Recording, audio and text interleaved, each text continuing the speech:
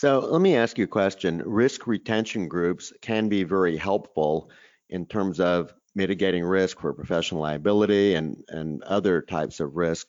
But are they typically rated? Are they rated by AM Best? And if not, how do you assess whether they will be around to cover the risk? Because I know they're frequently very attractive to healthcare professionals to solve a particular problem, particularly when coverage may be unavailable or unaffordable. Yeah, so a risk retention group can be rated by AM Best. So just because they're a risk retention group doesn't mean that they're not rated. And the insurance company itself has the choice to go through that process. So oftentimes when they're not rated, they've chosen not to be rated. And it's because maybe that they only want to be rated if they know they can get an A- or better by AM Best. Who doesn't? Exactly. Right. And so you know, if you don't want to be rated and get a C. So, exactly. You got to pay to play though, right? Right. So there's other rating basis. Demotech is another one in our industry that you know does those ratings for insurance companies. So you really want to just go look at their financials. You know, what's their total written premium? What are their assets? You know, what's their surplus? And with a risk retention group in general, you're going to be an owner in the company. By nature of the company, to purchase insurance, you have to also purchase stock in the company, and you become a policy holder owner, if you will. And so there are advantages to that in that, you know, you're typically purchasing coverage with other insurers that are like yourself. And since you're a business owner, owner of the policy of the company, excuse me, then they treat you a little better. I mean, the service can be tremendously better because as a policyholder owner of the company, you know, they have a fiduciary responsibility to you, not to Wall Street or some other third party investors. So there can be some real advantages to looking at those options. But you're right, you want to make sure that they have the right right amount of surplus to survive. Yeah, part of it's finding the right balance, which is everybody's looking for the right price, but you want to make sure that the risk is covered at the right time for the amount that you think will be covered, because the last thing you want after a risk is incurred to be surprised. Right.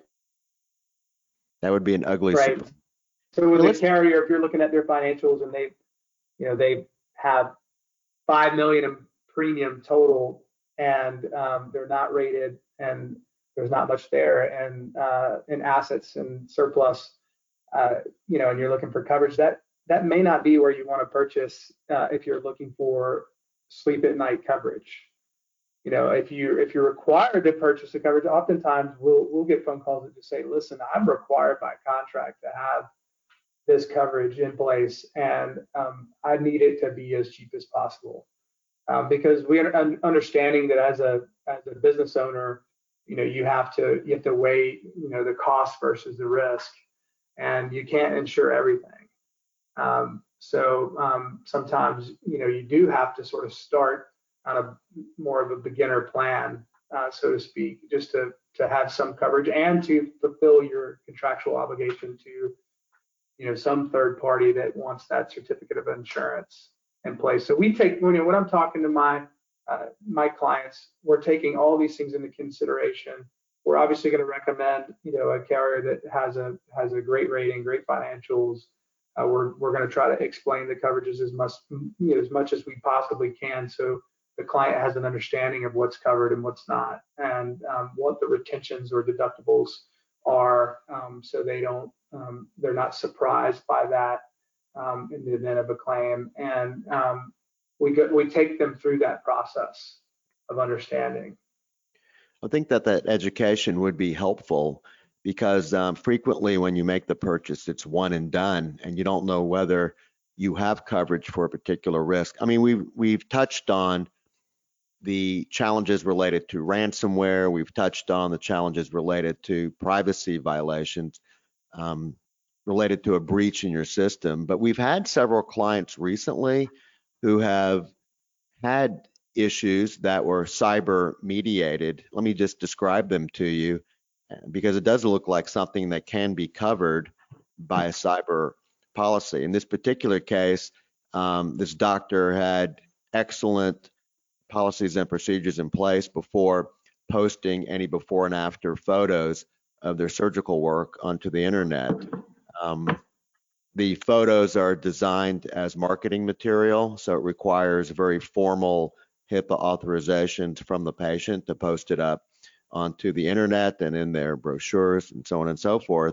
But in this one particular case, I think the surgeon had done several procedures on a particular patient.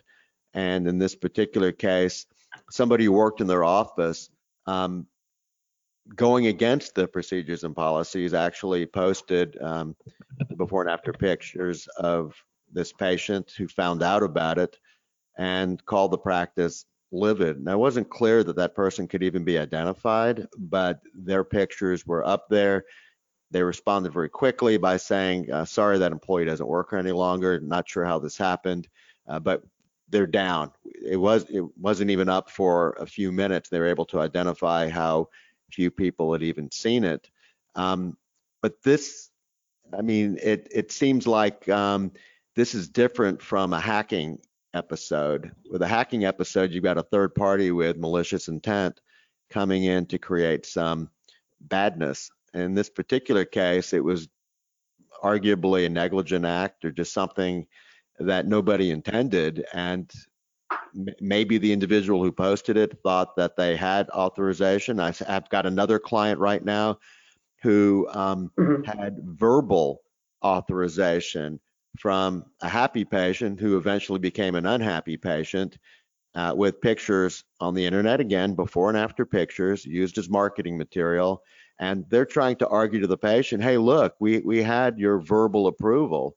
And to me, a HIPAA authorization needs to be signed and in the chart, because memories fade. And while the patient may have intended to allow this to go up on the internet, certainly at the time of this ugly phone call, they didn't want it up there. And I think they were alluding to the fact that, hey, I'm going to sue you. And they start off by saying, I'm going to sue you through HIPAA. You can't sue through HIPAA, but they can certainly create a problem with HIPAA, but they can get a privacy attorney to sue you in state court. HIPAA is a federal law, but you can certainly access state law to file a lawsuit. But I guess the question I have for you, do media liability riders in cyber policies, do they cover this type of stuff where by negligence there was a unauthorized disclosure of protected health information?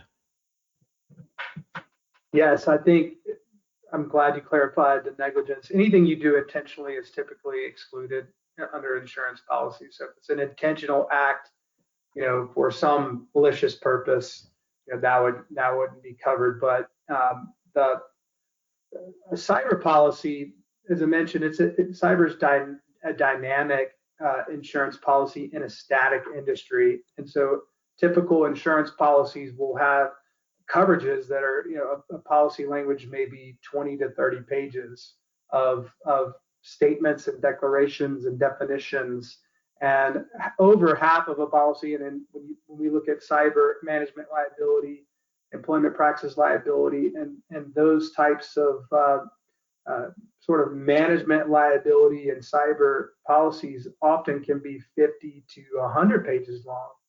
And within those policy documents, a third of it could be what they're not covering. That's what we love to do in the industry, or at least insurance carriers love to do. They say, hey, here's cyber coverage. We're not covering general liability. We're not covering professional liability for medical malpractice purposes. We're not covering slip and falls. So they have to, and the reason they have to do that is, as you know, in our world, is, at least in the United States, is you don't have to be guilty to be sued. It's a very litigious society. So you don't have to be, you don't have to have committed any wrongful act whatsoever for someone to want to sue you for something. And as you go on out and purchasing insurance coverage, which is a promise to pay when these things go wrong, those insurance companies want to get really hyper focused on what's covered and what's not, because they really want to take your dollar towards what they're planning on covering, which is not general liability, not employment practices, all the things. And then within cyber, they'll further, whittle it down into what they are and are not covering. So the long-winded answer to your question is the best in class cyber carriers will list out what they're covering for both your first parties and your third party type damages. And the third parties are when someone's suing you for some sort of damages. And in this case, it would be the patient that didn't like their picture up on the internet and didn't approve that to be up there, and they're suing for basically a media liability claim. And the best in class carriers will have it listed right there on the coverage terms. This is what we're covering under third party coverages, and they'll list the network and security and privacy breaches that we've talked a lot about, the regulatory investigations and fines that come after a breach, and then media liability is always listed right there. One of the third or fourth things that are mentioned, as well as the overall expenses associated with these breaches. So to answer your question is, not always are they covered, but they can be if you're with the right carrier. So let me ask you this. We recently posted, I don't know if we've released it yet or not. It was a list of some HIPAA problems on the wall of shame from the Office of Civil Rights for Health and Human Services. And one of them was a dentist who it was certainly over 5 years ago, where a patient posted a nasty review on Google, and the doctor responded by releasing protected health information. They outed the patient by their name. They described the other problems that the patient had that were not in the review itself. And I think this just wasn't remedied, and the patient ended up filing a complaint to Office of Civil Rights. So there was a little bit of back and forth. And I think what the Office of Civil Rights was alluding to was, you've done bad, please take down your response. Now, I will fast forward and tell you that response that the dentist posted is still viewable today. It's still viewable today in 2022. Wow. So the Office of Civil Rights was not able to get its point across. But anyway, I think they filed an action against the practice. They fined the practice, then filed another action stating that the penalty was not considered overly onerous in a way to shut the practice down. So there was litigation involved, and the dentist never even showed up. I mean, essentially just folded. But I want to say that there was a fine to the tune of tens of thousands of dollars. And I don't know whether that would potentially be covered. I mean, at the end of the day, the dentist was not particularly responsive to the Office of Civil Rights, but certainly the early salvos likely would have been covered, or would it have been? Because there's a fine line between intentional and negligent behavior. Any thoughts on that? I know you're not a claims adjuster for the cyber carrier. Well, any sort of fine would have to come from a covered claim, and so, or a covered incident that would trigger a claim within the policy. If it's something that's done intentionally, I think there's typically language in a policy that would try to exclude that coverage of an intentional act. And I think, like you mentioned, just a response on Google, the response itself, may not have been intentionally releasing the PHI, but the lack of responsiveness to that please take this down, or we're going to sue you and we're going to fine you. I think that, in my mind, becomes a pretty intentional act. So I would say, in terms of insurance coverage, I don't know that doctor would be probably expecting to be covered by his cyber policy for any fines or lawsuits. If For nothing not else, he was protecting probably them. non-cooperative at that point, and Right. non-cooperation is considered the kiss of death in terms of getting an insurance claim coverage. You have to at least do what is reasonably asked of you in a covered case, I think. Absolutely. So let me add one more bucket to the media liability because we have had more than one client with this problem. So what happened? Well, the default assumption is that if there's an image on the internet of a patient receiving a procedure, for example, and it's on the internet, that it's fair game, that anything on the internet, your webmaster can just take a screenshot and now use it in your advertising. And so in this one particular case, um, a practice was having some type of special regarding fillers or Botox. I don't know what it was. And in terms of the offering that they were making on Instagram, their webmaster took a screenshot of another practice's Instagram account and their ad.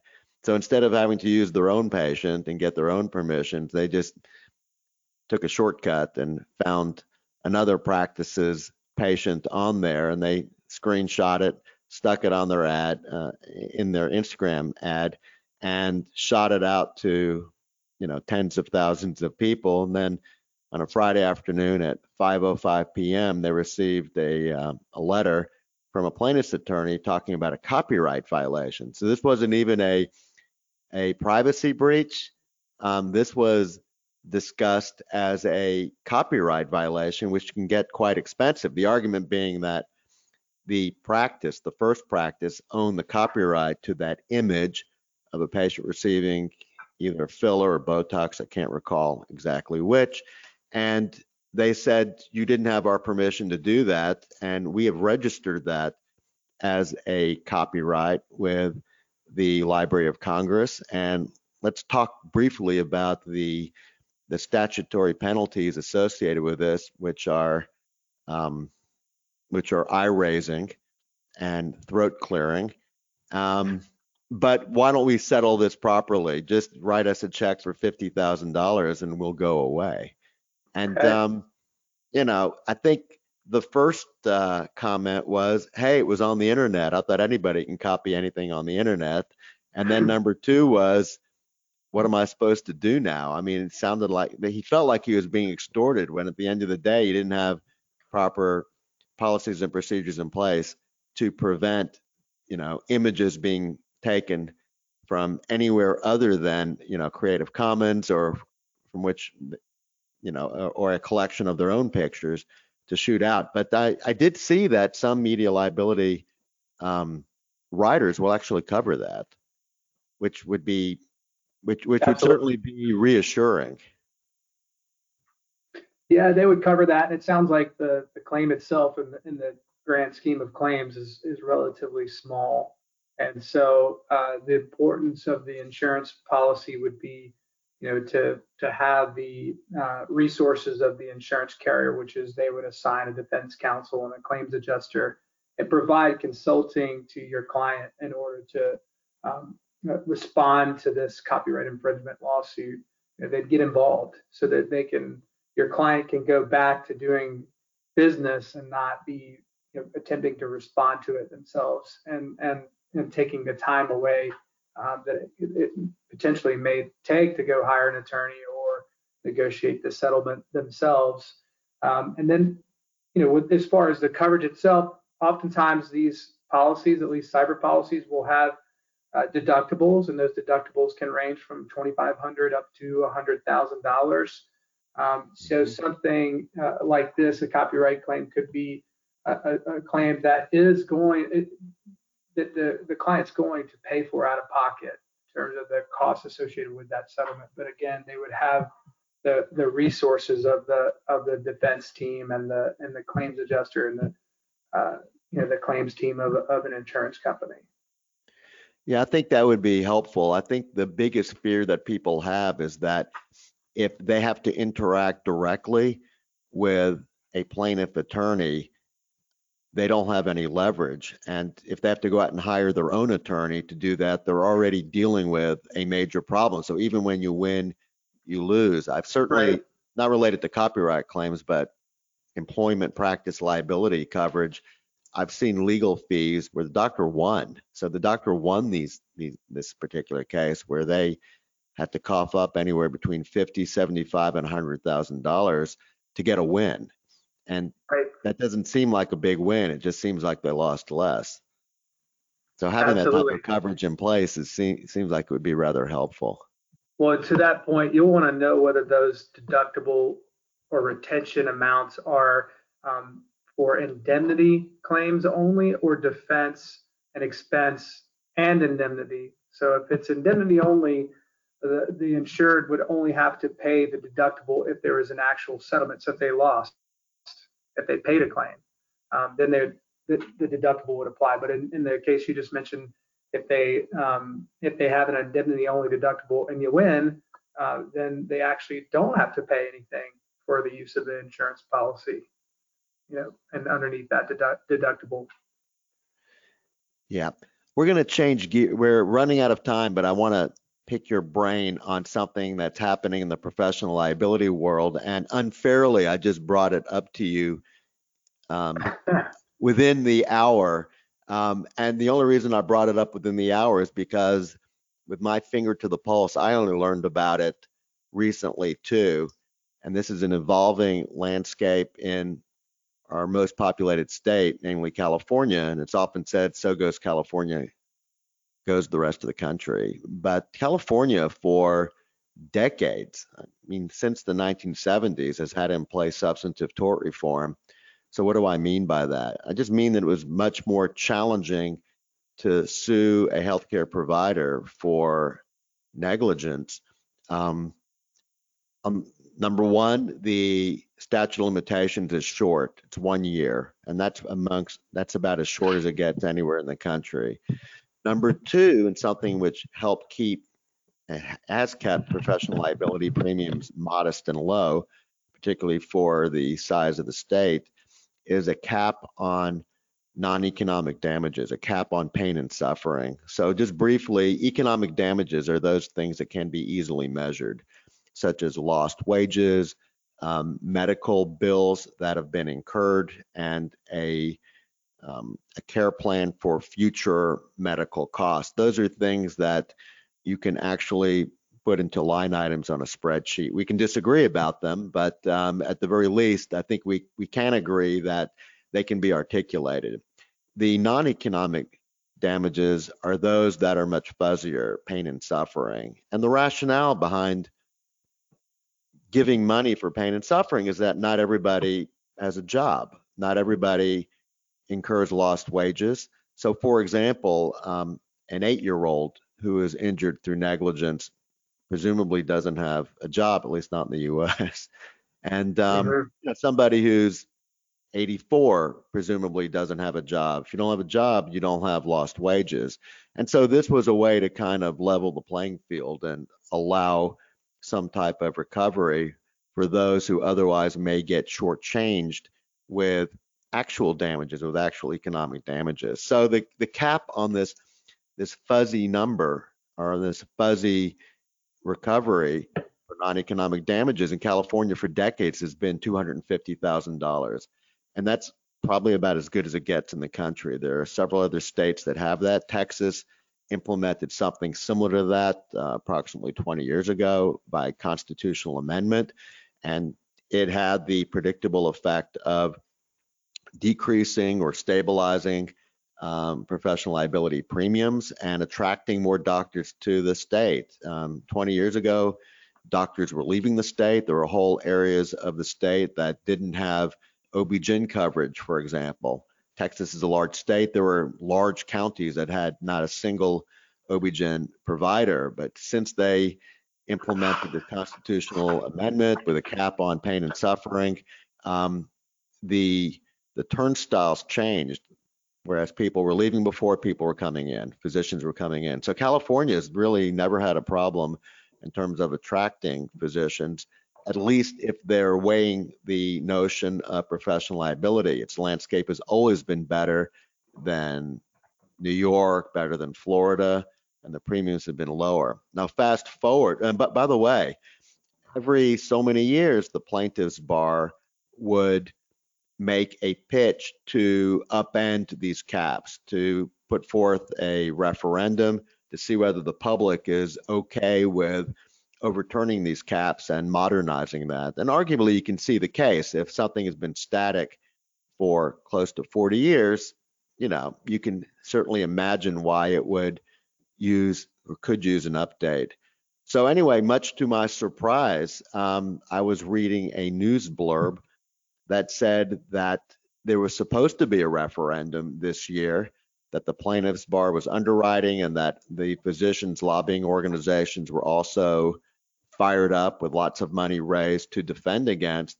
But there was a detente that the California Medical Association got behind, meaning that they're going to raise the caps on pain and suffering, that this was a bill that was passed by the California legislature, blessed by the California Medical Association, the plaintiffs' bar, and was about to be signed into law by Governor Gavin Newsom. So I only learned about this, I guess, several days ago, and we've got a blog post with more details on this coming. But the gist of it is that the $250,000 is going to raise up to $500,000 over about a 10-year period, and then adjust for inflation to follow. But more interesting, and I guess more worrisome, is that it looks like that number is not a static number. So if there's some type of death, like negligent or wrongful death, that number actually doubles. Instead of being stuck at whatever it's going up, it actually can double. And then you're not limited to one defendant. You can collect the same amount of money separately from more than one defendant. And if I've seen how the plaintiff's bar works, they will only be too happy to name everyone on the chart. So I bring this up just to kind of get your general opinion as to how this may play out. In a sense, it's unfair because I'm asking you to play actuary right now. I think it's probably pretty safe to say that if the law has changed, and it's a big change, this is not a tiny change. If the law has changed in a big way, it's unlikely premiums are coming down. Is that a fair statement? I think that's a fair statement. Is that a safe statement? That's a safe statement. I think if you were to look at tort reform and you see the states where they've implemented tort reform, you can follow a trend that premiums for medical malpractice insurance have gone down.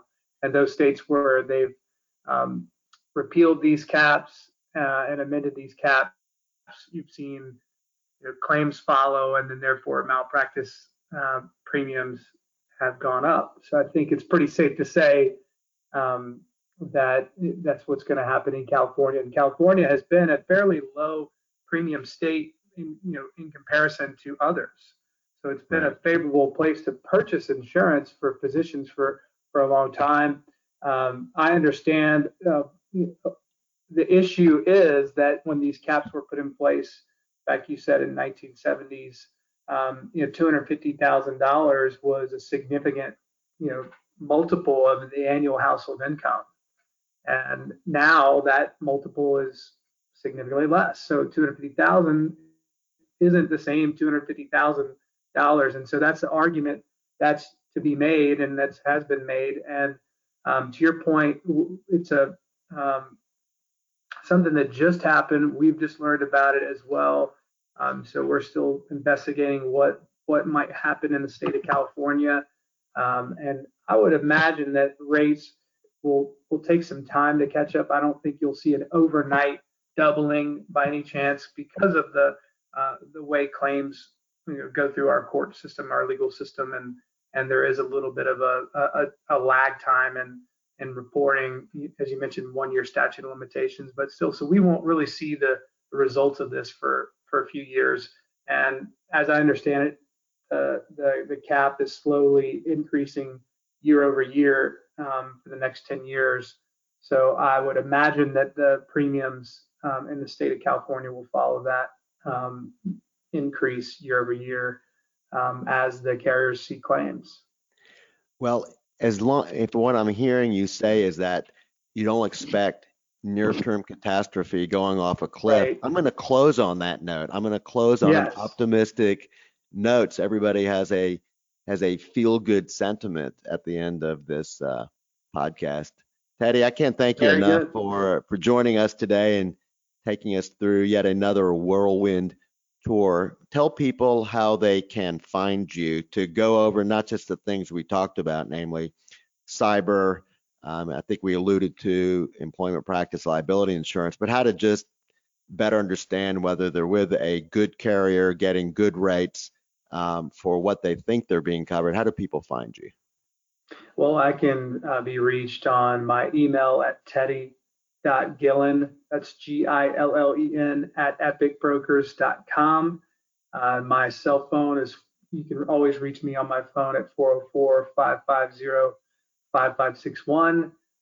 Again, I'm with Epic Brokers, and if you have any needs involving insurance, any types of insurance, we're going to have a solution for you. My team is the healthcare team, where we're specifically working with physician practices on their medical malpractice, cyber, management liability needs. We also have solutions for your business, your office, your workers' comp needs. We have those solutions as well. So if anything comes up, please feel free to reach out to me in one of those ways: email, call. I'm on LinkedIn.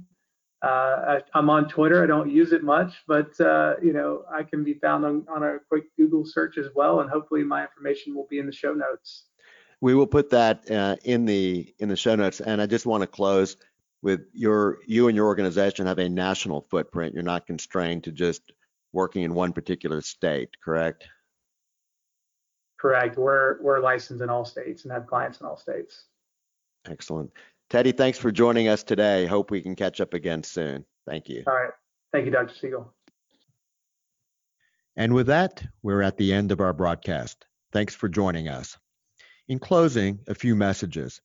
If you're an existing member of Medical or Dental Justice and you find yourself on the receiving end of a medical legal threat, please contact us at 1-877-MED-JUST.